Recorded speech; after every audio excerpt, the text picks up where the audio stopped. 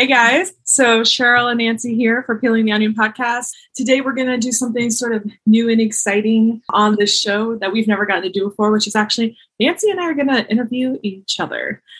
We started Peeling the Onion as hopefully inspiration for everybody else on their healing journeys, but we too have had our own healing journeys. And so this is a great opportunity to get to know us more. And hopefully our own stories will inspire you as we are inspired by other people's stories of healing and success and so forth. Welcome to Peeling the Onion podcast with Cheryl Passwater and Nancy Campbell.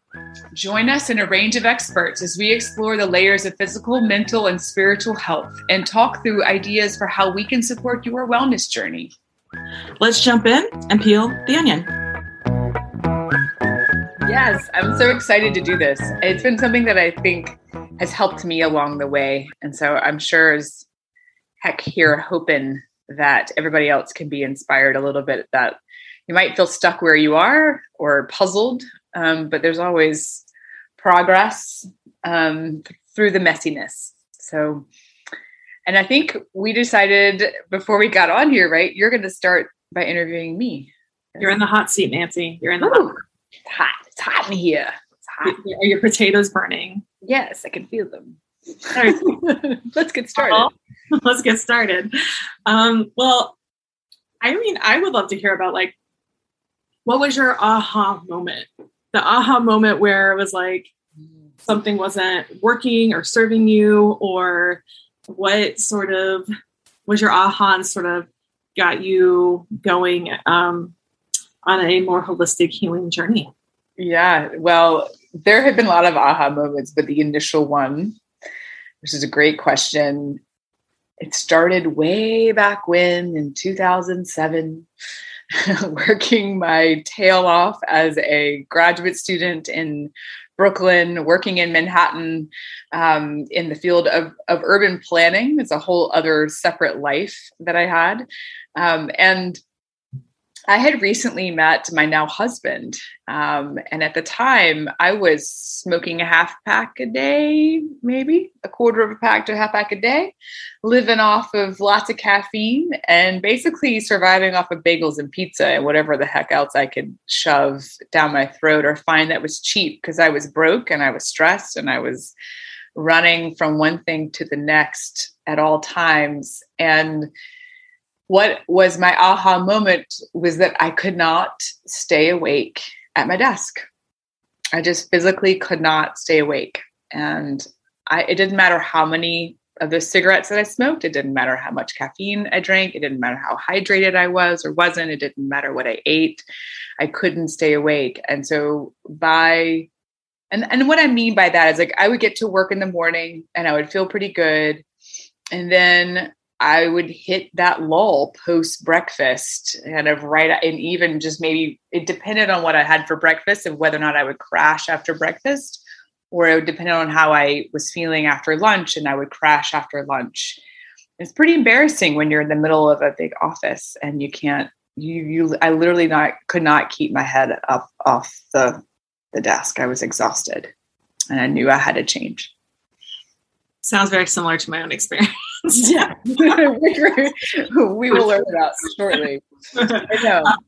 Yeah. Wow. So what was there anything that really it's sort of this series of things that started to happen, but was there like a pivotal moment where you were like, yeah, man, I did something. Well, no, there was. So here I am. I'm dating this man who's now my husband, Greg, and he had been receiving acupuncture. So he had already been this active, avid Manhattanite, roving bachelor for the last decade.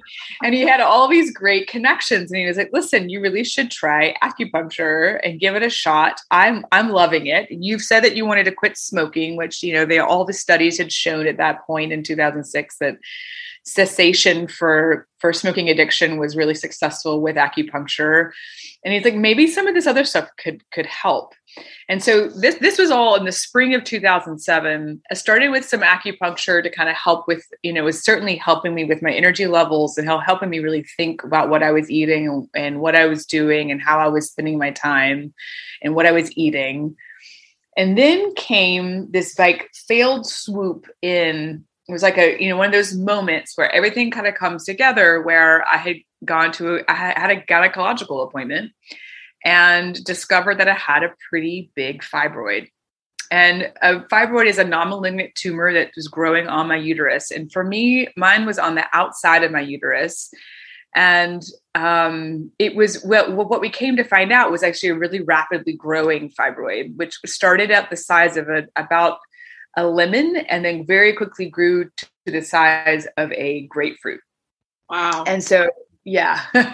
So basically like I was mildly pregnant, right? I mean, I was, probably in like my second trimester is what kind of the equivalent.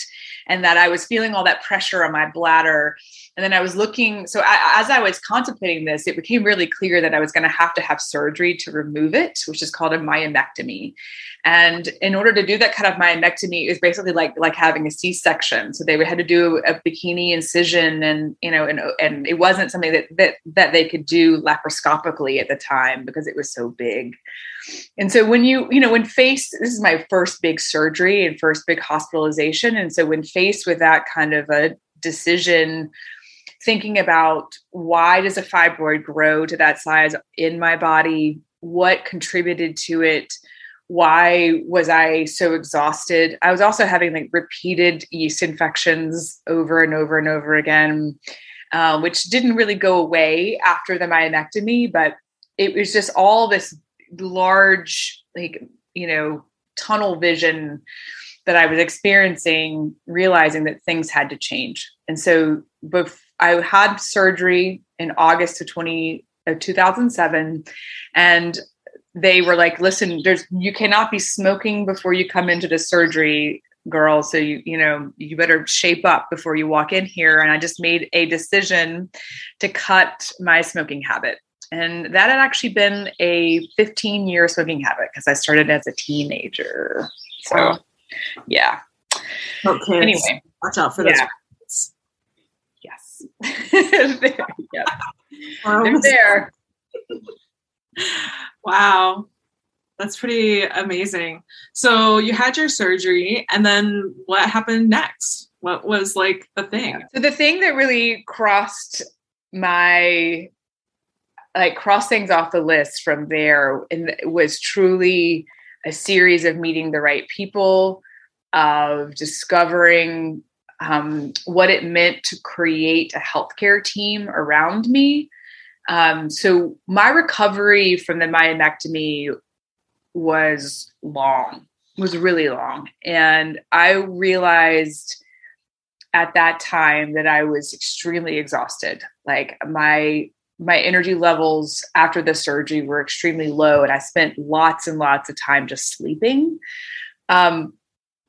And if you think about like a woman who's gone through a C-section, most people recover pretty quickly and rebound. And there is some restrictive movement, but my energy levels were really low. And so from there on out, I had eventually figured out that I needed to get, between acupuncture, between looking at what I was eating, grappling with my addiction to cigarettes, thinking about also, I was having a ton of bloat and gastrointestinal issues that just weren't making sense. And my acupuncturist referred me to a gastroenterologist. I can never say that word in one fell swoop, but who helped me, who was actually really progressive at the time, and said, listen, I've had great success with clients who just pull out gluten and pull out dairy.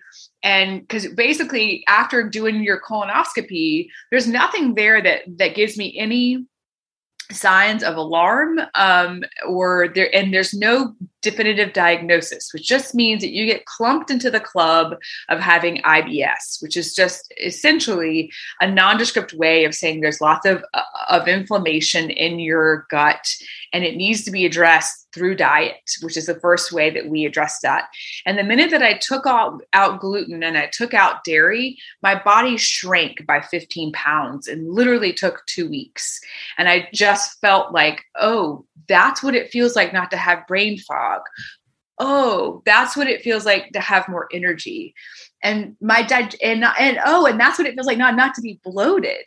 And so, of course, I was young and naive. So I thought, okay, I'll have a beer tonight and then I'll just get back on the gluten-free bandwagon, or I'll have a slice of pizza and a beer tonight and I'll get back tomorrow on the gluten-free bandwagon and the dairy-free bandwagon.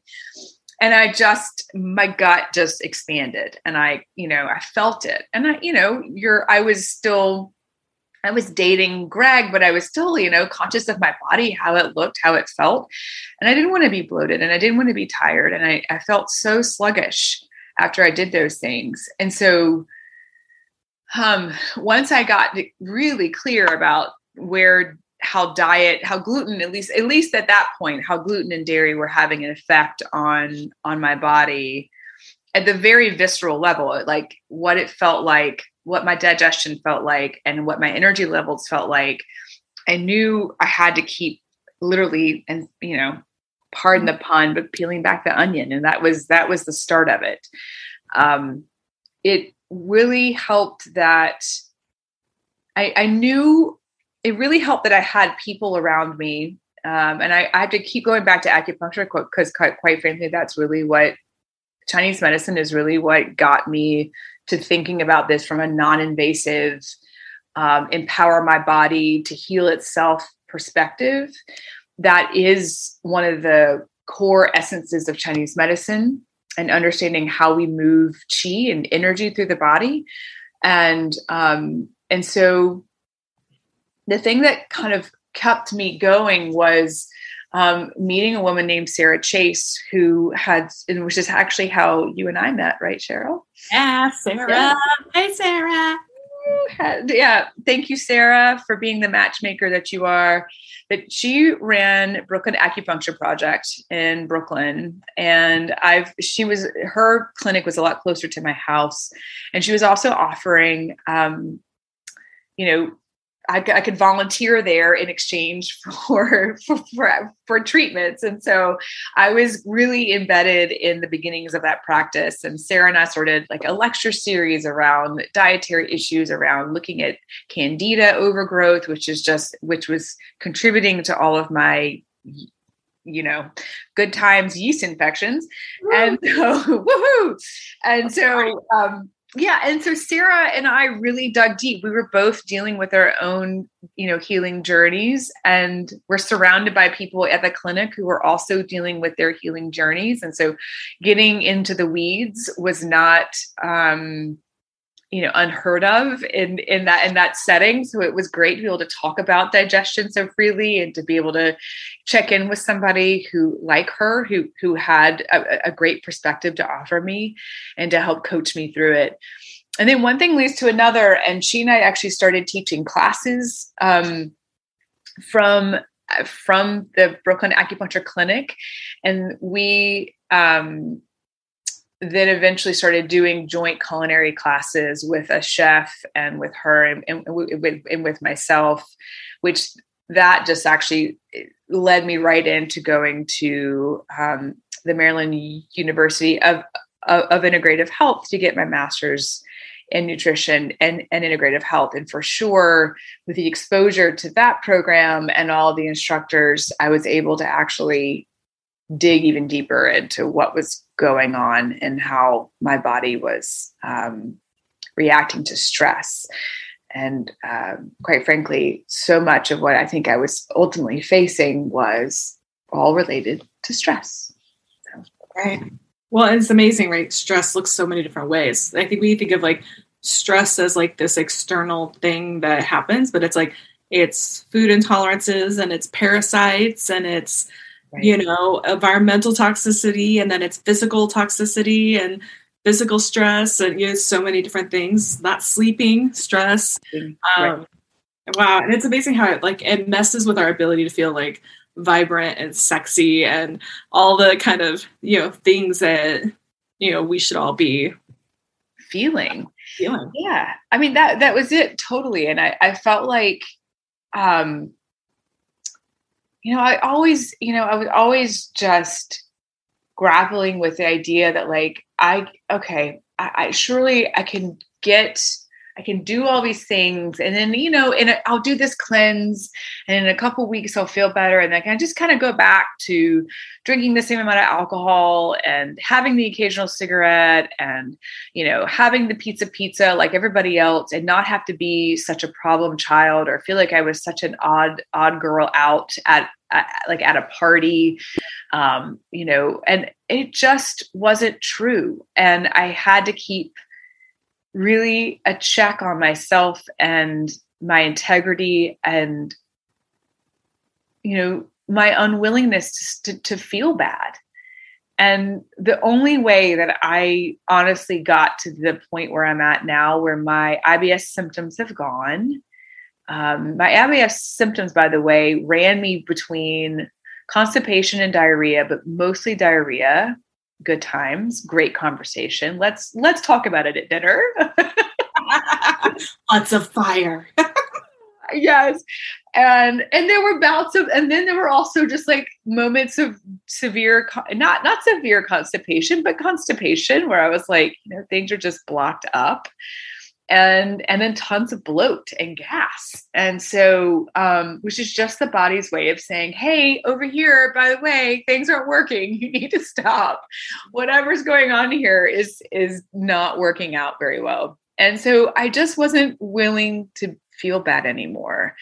And I can't tell you like what drove me into finally just biting the bullet on the discipline to stay focused. I mean, I wasn't disciplined about sleep. I'll be clear about that. For a long time, it took me. It's still a struggle. It's still part of my journey to be disciplined about rest and sleep. But I am so disciplined about not eating gluten, and I'm so disciplined about not eating like other things. And I have been better disciplined about not eating cow's milk, but knowing that sheep's milk and goat's milk feels good to my digestive system. Because it lacks, because they lack the casein protein, and so that clearly it wasn't lactose that was the problem for me with dairy. It was the casein, which was aggravating my gut. And so anyway, I could talk on and on about this, but the point is there's so many little nuances of this. And I think in working with clients in my private practice and in seeing how stressful this can be on someone, it is finding that moment of being unwilling to tolerate the status quo of feeling like shit, and not willing to sort of give up, and really being clear to follow my intuition. And to keep plugging away at it, knowing, and sometimes I got very, very, very frustrated, and certainly had some actually ran into some fertility challenges. That was a whole nother level of my health journey, which we can certainly talk about some other time, but that like led me even further down. So I think, but when I think back on like how my onion has been unpeeled, there certainly have been chapters, and there certainly have been layers that haven't been completely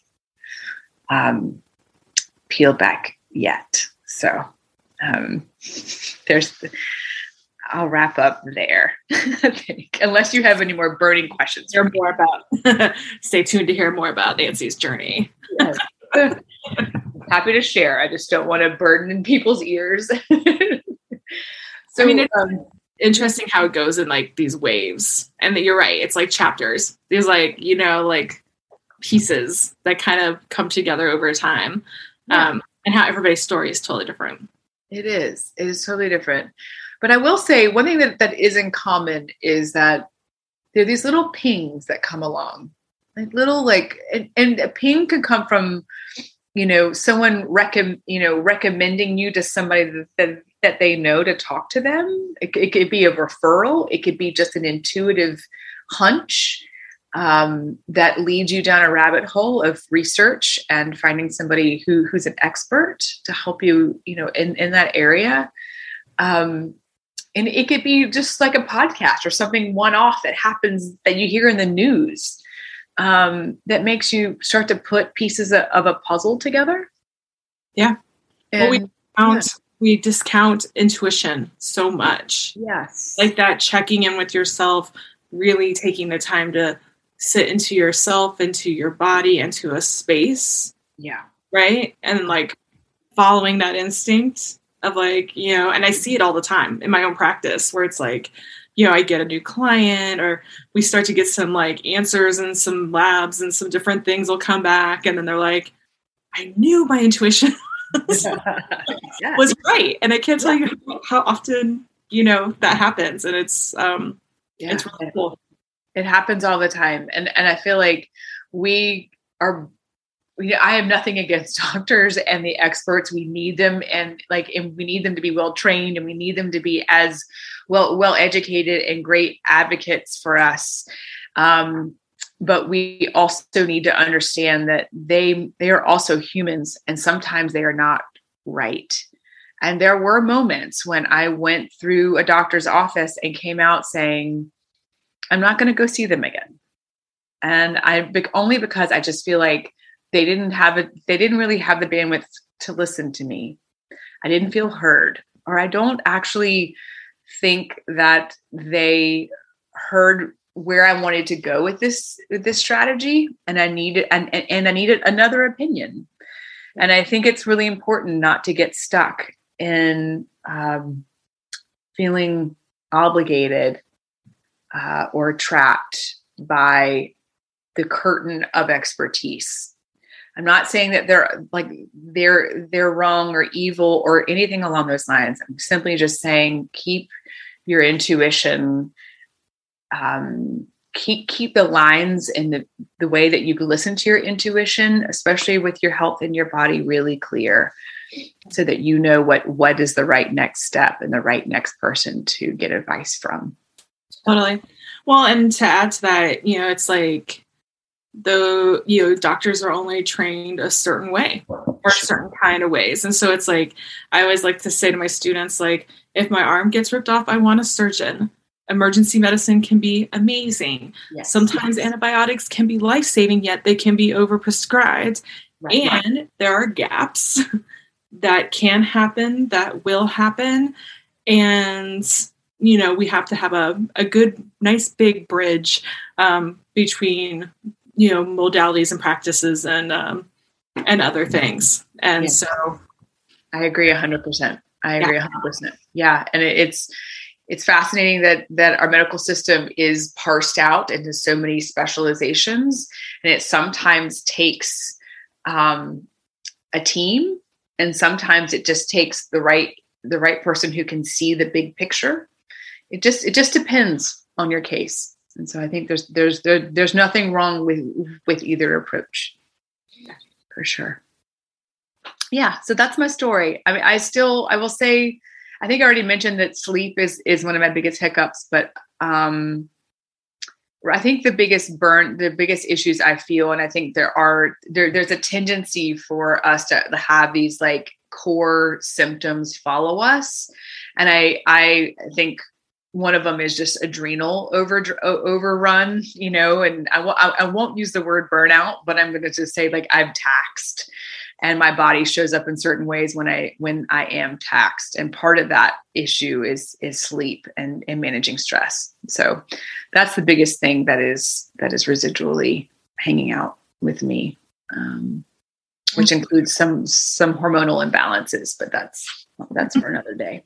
Well, you don't fix the thing and then you don't, and not maintain. And I think that, that's a big part, I think, of the story and what you've learned and what I've learned and a lot of other people, which is we also have to maintain and do tune-ups and, keep an eye on the car and reevaluate. I mean, frankly, we all get in bad habits, and there are stressful seasons, and then we have to come out of that stressful season and take care of our bodies and take care of our brains and recalibrate and move on. So yeah, absolutely. So I want to talk to you about your journey. Are you ready? I'm ready. My buns are on fire. Can't wait. Oh, all right. So here we go. Buns on fire. So Cheryl Passwater, what was your instigator? Tell us how everything kind of lit. How was shit lit on fire for you, and what? Well, I mean, similarly to you, like graduate school sort of was a big sort of thing that sort of tipped the bucket. But I think, leading up to that, like I had a lot of colds and stuff, like middle school, high school, some allergies and hive type things that you wouldn't necessarily think were a big thing. And I never thought was really a thing. And then I had lived in a apartment in college. I'm going to come back to why this is a pivotal point in my story. That was just very old and gross and as nasty and gnarly as you think any 19, 20-year-old would live in. And, it was on the list of was it a historic list of haunted houses? Oh, wow. After I lived there, it was terrible. Anyway. You have a ghost in the house? Yeah. So I was just having a lot of issues with after that with bronchitis and then ear infections and sinus infections. And this really went on from college into my 20s. And then when I was 24, I had shingles. Wow. Which 24-year-olds no shingles, again, didn't know any better, didn't really change much, and then I started developing adult onset asthma. Oh wow. Yeah. So I was having some asthma attacks, so my journey was steroids and inhalers and all this stuff started. And fast forward, in my sort of late 20s, I went to graduate school and worked on my dual master's degree. So, I was working on 2 master's degrees while working and TAing and interning, which, screams stress in every way. Also at the time I had been a vegetarian for 15 years. So I was, eating a fair amount of soy products and a lot of grilled cheese and pasta and pizza and tuna melts and drinking a pot of coffee a day and, living in my studio and just sort of not, getting no sleep and, went through that entire process. And, I finished grad school and I swear it was I walked across the stage and my body just cracked. It just bottomed out. And I was just constantly sick. I sort of turned greenish gray, like Kermit the Frog. No way. Your skin turned. Yeah, it was greenish gray. It was pale and terrible. Okay. Don't I look good now? I look so good. You're glowing. You're rosy. Yeah. And I was just always sick. I always had an ear infection. I always was having a sinus infection. I always had bronchitis. I was having asthma attacks. Wow. And then the asthma attacks, I was having one a week and kind of constantly finding myself at a doctor, at, a different hospital, a different whatever. And, one day, a friend of mine, we were at an event and I was coughing. I had this cough like an emphysema patient. Mm-hmm. It's the only way I could describe it. That's the only way other people have described it. And we walked out to the event. She handed me her credit card and was like, I want you to go to my doctor. I don't know what the hell is going on with you, but you sound like an emphysema patient. It's just put it on my credit card. I want you tested for mono. Like, and she was older than me, wiser, and all the things at the time. And I went to her doctor, and the doctor, of course, was like, "Oh, well, you have allergies. Get rid of your cat. Here's more antibiotics and more steroids," and kind of sent me on my way. Wouldn't test me for anything. And so this continued on for a little bit longer, but it was getting to a point where I was sleeping like 12 hours a day and like exhausted and like could barely make it through my day at all. I was teaching part-time at a private school, and it was like, I felt like I was dragging myself through. And so one day I finally was like, all right, I got the name of a really cool clinician. Her name is Meg Richichi.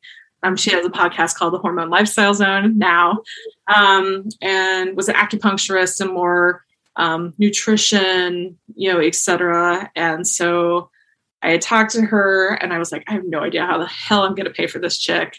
And so I decided to sell all my music gear. I'd played in a bunch of bands. And so I went down to the corner pawn shop, and I took all my music gear, put it up, like whatever they would buy, walked out of there with a wad of cash, booked an appointment, went in the next day, put a wad of cash on their table. And I was like, look, this is every penny I have. Wow. I will do whatever you tell me to do. I can't keep living like this. Jesus. Wow. Wait. So just pause. Like you're this artist musician, like living the dream, and you just walk in and sell it all because you have to get well. Yeah. In New York City. Because I barely getting by New York City. Living in this house with like some friends and like, and I went to go see her. I had never had acupuncture before. Had this acupuncture session that like, wow, just deeply connected me to it as a modality. Kind of the rest of my natural life. I'm such a fan. And she took me off gluten and dairy and sugar and all the things. And I remember coming home and opening my refrigerator and crying because I didn't know what gluten was. And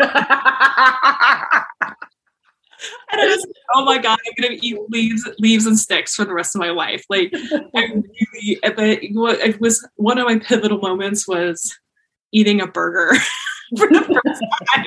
And I had been craving meat. And I remember I had decided in the moment, because I knew going to her, I was like, she may tell me I need to start eating meat, and I'm going to have to be okay with that. And so what I had decided, and it's a truth I still hold true, like in my day-to-day life now, which is like, if I'm going to eat meat, then I'm going to eat organic, grass-fed, the best source meat I can get. I'm going to honor all components of the animal. I will learn to make bone broth. I will learn to make pate. I will learn how to use opal and livers and hearts, and I will honor the whole animal. And to this day, that's how I do meat.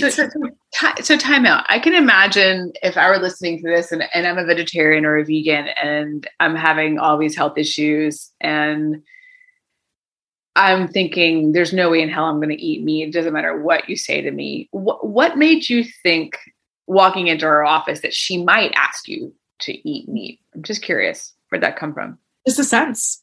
That old intuition. Yeah, intuition. I had a sense. I knew it was something that maybe would come up. Is that because you were feeling depleted and you were having cravings? Was there some sort of association there? I think it was both.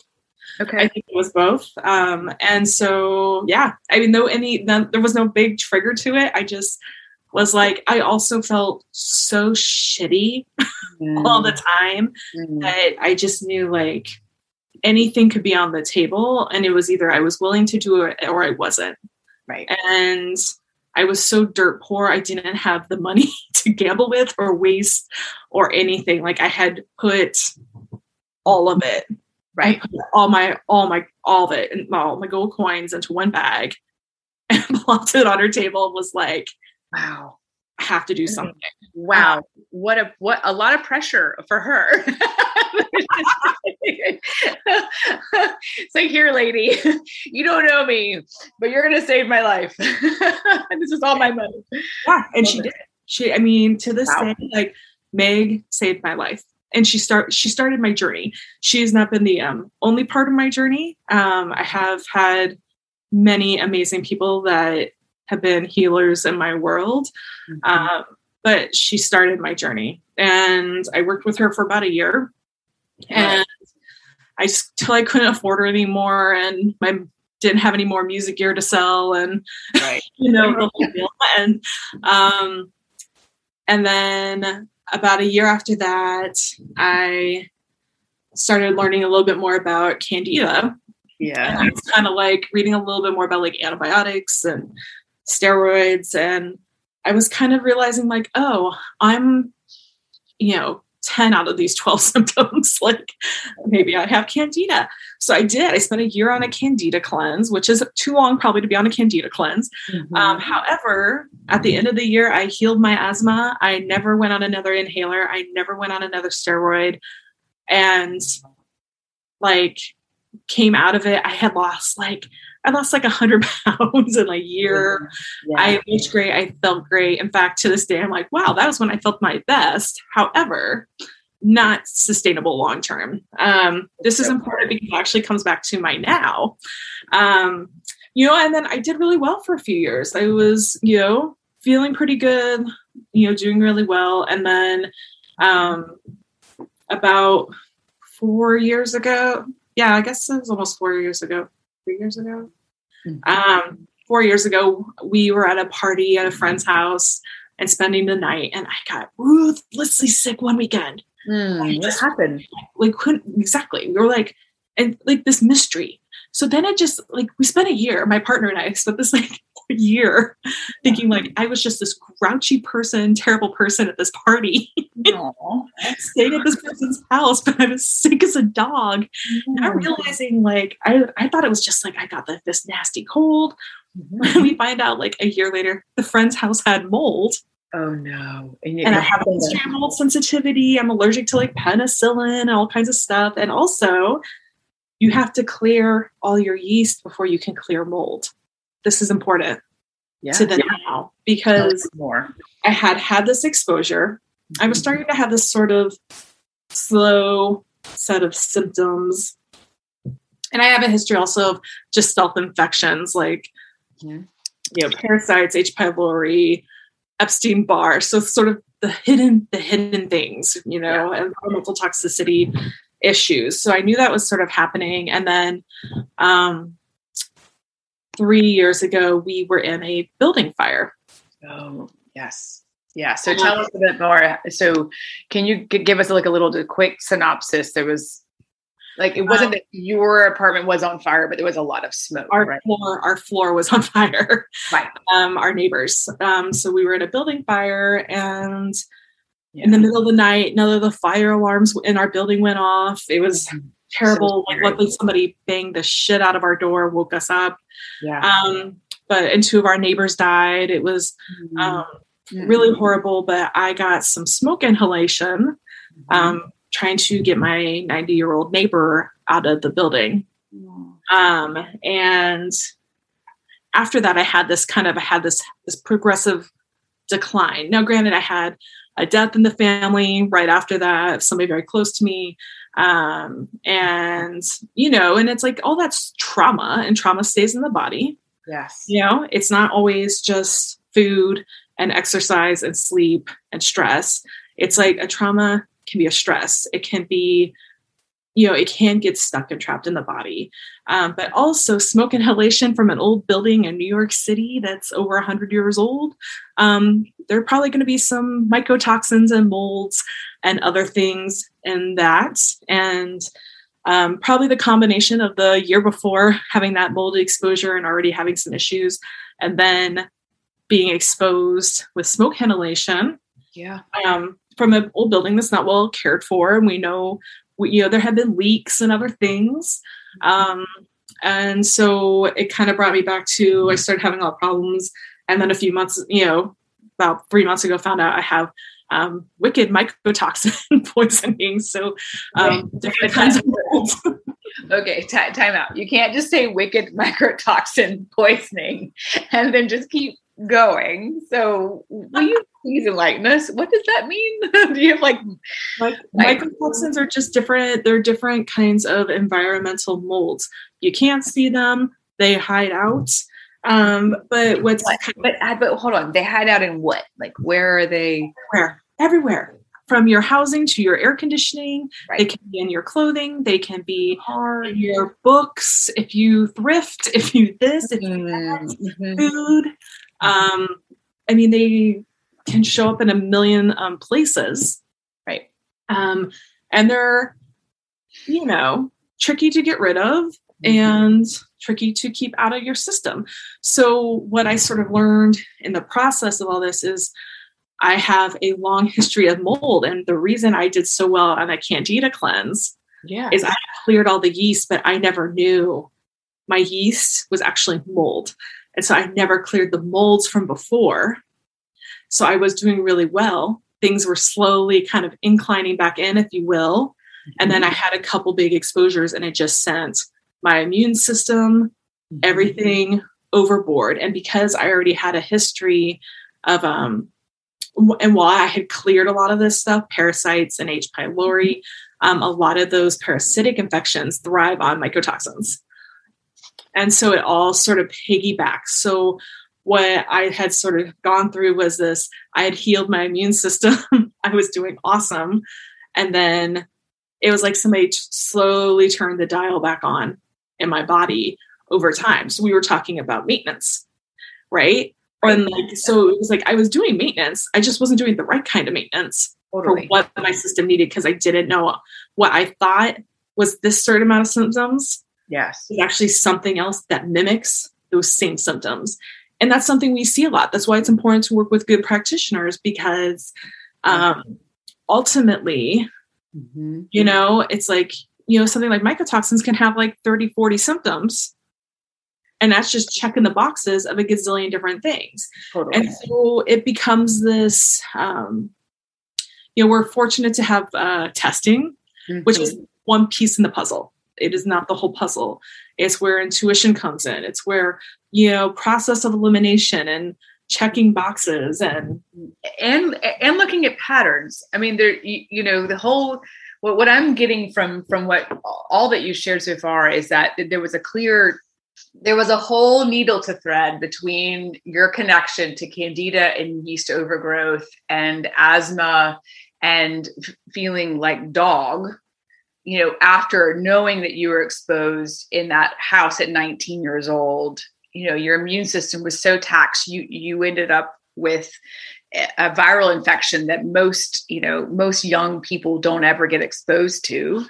And then that moves you. And then you can see those cycles keep repeating, which is just a pattern and over a longer period of time, which takes a moment. It takes, like the wherewithal to look back and have a moment to just honor the past, look at the past, see what happened and where you are and try to find those patterns.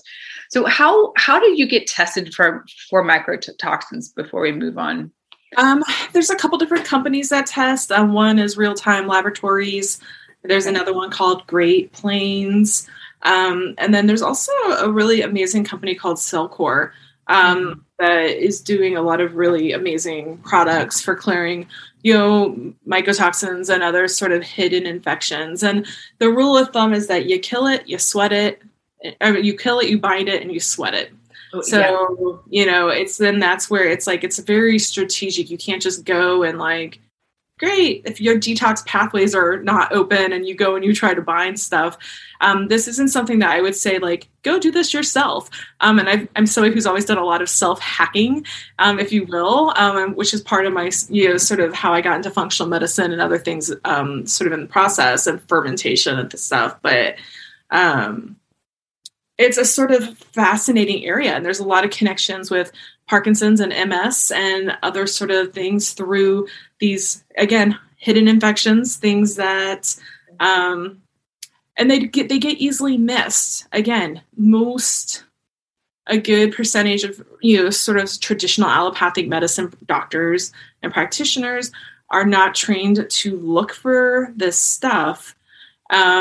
and the ranges are different than like functional medicine. And so it's not a poo-poo on them. It's just that they don't know, right. Or haven't been trained to do the thing.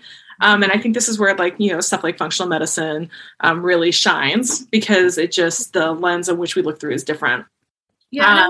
I will say this. I think, to compare the two, let's say that like, you're at a crossroads right now, the person listening to us, battle on about our own issues and our own symptoms. But let's say that you're at a crossroads right now and you're trying to figure out, do I stick with my sort of mainstream Western thought doctor, or do I go more integrative? And sometimes going more integrative in parallel to the Western doc, to sort of ride both for a little bit to see where each takes you, to the point where you start to build that intuition muscle and sort of glean some insight about where each are taking you and how, and if their treatments are supporting you. That's one way to go about it. But I also want to reiterate into your point, Cheryl, is that some of the integrative modalities are pretty non-invasive. The way that the way that integrative medicine is being used is also sort of harnessing the body's ability to shed its own illness, rather than using the pharmaceutical route, which is a sort of can sometimes mask a symptom rather than getting down to the root cause. Do you find that was true for you, that like when you look back at the Western angle that was treating your asthma and treating your other symptoms, that you were masking versus treating the root? How would you describe that? Yeah. I mean, I had a pretty big wake up that pharmaceuticals are Band-Aids. They're, not doing like getting to the root of what it is. And so, was it scary though to like walk away from that when you think back to being 20, 21, and you were like, you don't know what you know now? Back then, a little bit, I would say, but it was also all I knew. Yeah. I didn't know there was another like thing.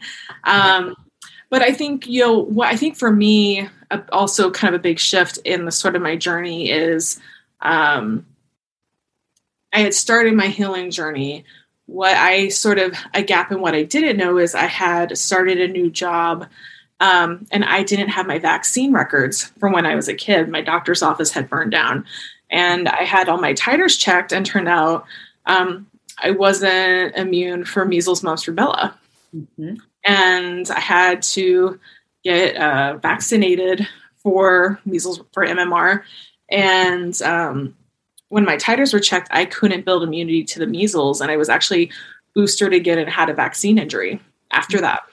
Mm-hmm. And so I think that for me was a big pivotal moment where I realized, whoa, something's really out of whack. It was that was a big sort of, I think, line in the sand of my thinking. And I started getting a lot more interested in, sort of getting even further away from the allopathic kind of band-aided sort of way of thinking. And so I was there, but I wasn't all the way there. But that, for me, that moment was a big shift. Yeah. I can imagine. And it's why I chose functional medicine. It's function. Like function, like do the thing, like apply the thing, get to the root of the thing, get people well, keep them well, and it's like not 100% like anti-pharmaceuticals. Like sometimes it's rapid relief to get the person to the next place, but with the goal of, if I can get you off your meds, if you can get off of, you were on 8 and you're down to 2 or 1 or none or whatever it is, like we want to thrive. And I think, the kind of addition to that is, for me, was like the reality of like, oh God, the body is so smart. The body is smart. Like, why we don't need to intervene with nature and the body's wisdom. Right. We need to support the body so it can do the thing that it has been innately made to do. And that, I think, was when I fully blossomed, and it was like, holy shit. Like, oh, like, wow, like, it's all like weird and wonky and wacky and again, like if my arm gets ripped off, I want a surgeon. I'm not anti, like sometimes sometimes antibiotics and things can be life-saving, but that if we are in our place of strength and we are thriving and we are strong and we are well cared for and watered and sunned and all the different things, that ideally we shouldn't have to or need to lean into this other end of stuff. And that, I think, is really sort of the foundation, right? Because it brings us back to whole body wellness and everything. Yeah.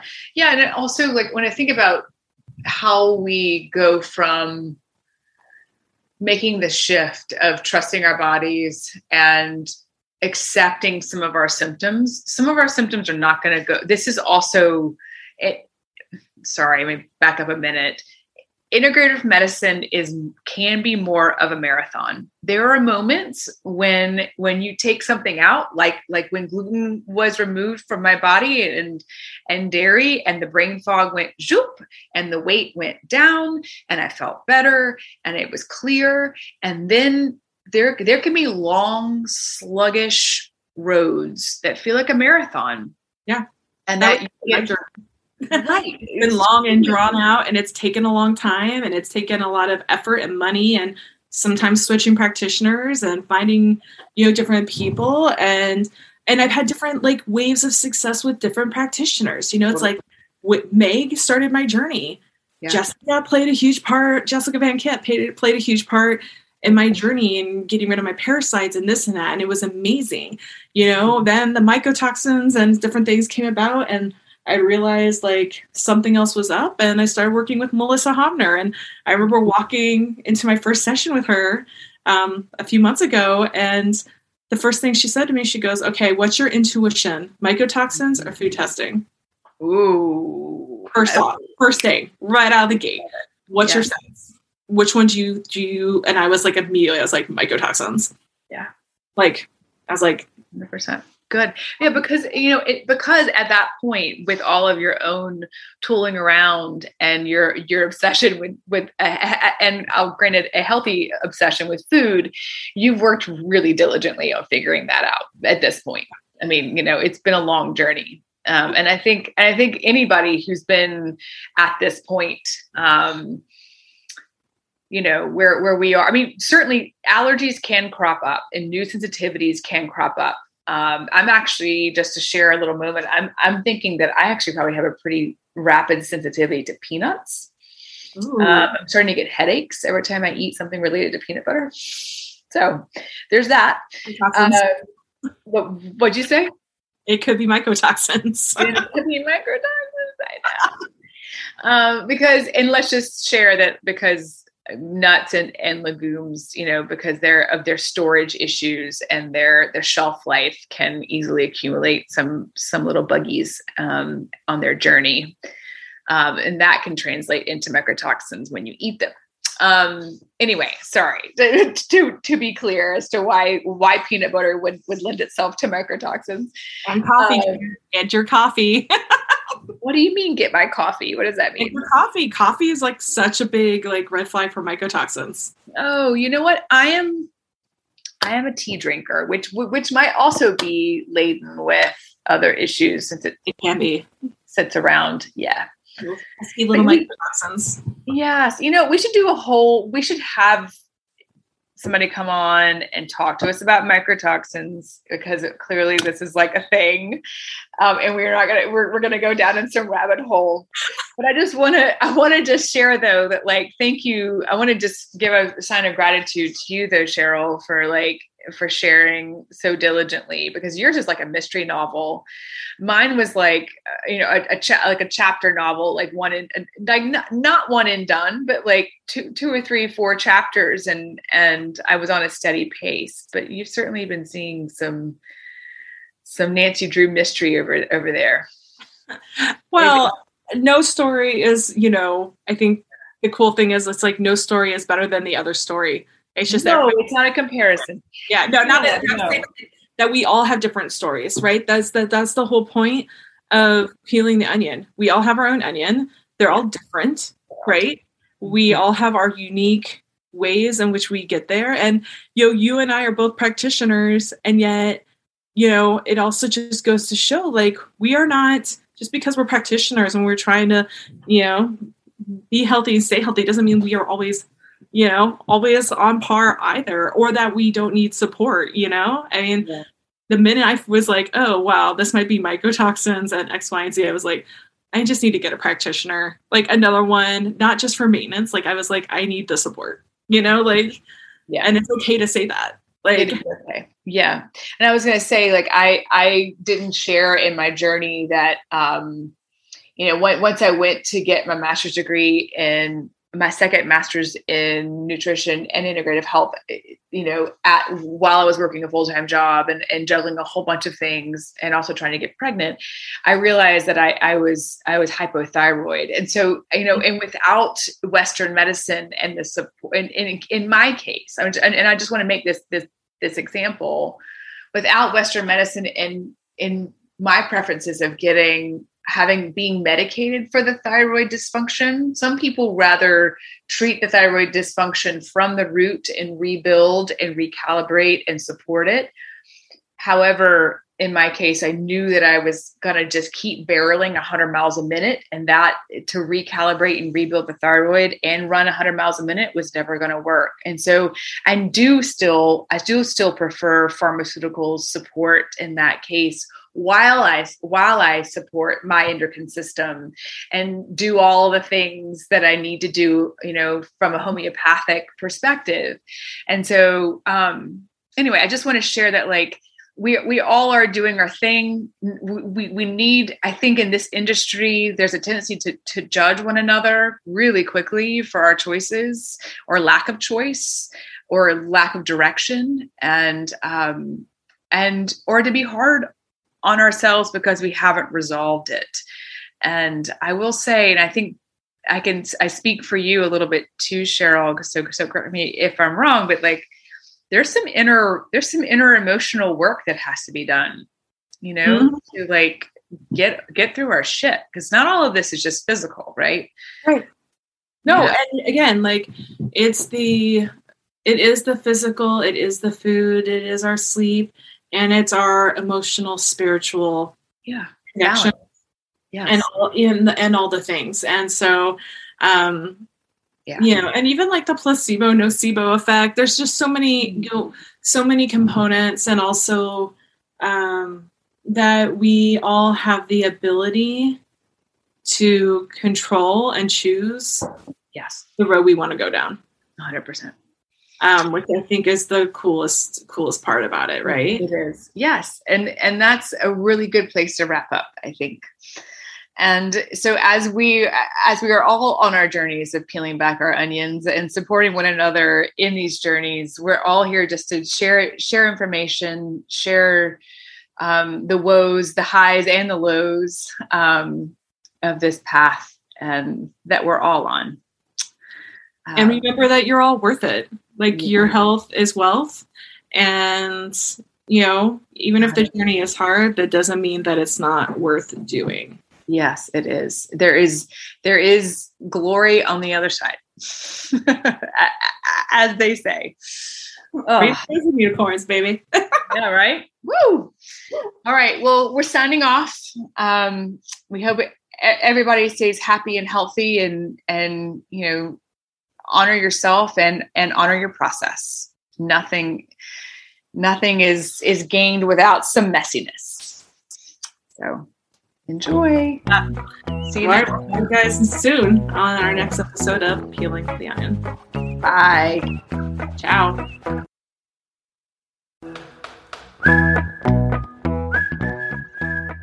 You have just finished another episode of Peeling the Onion podcast. Music is by Greg DiGesù. You can also stay in touch with us over Instagram at Peeling the Onion Podcast and on our website at peelingtheonionpodcast.com. We would love to receive your feedback on Apple Podcasts and YouTube. Keep peeling back the onion.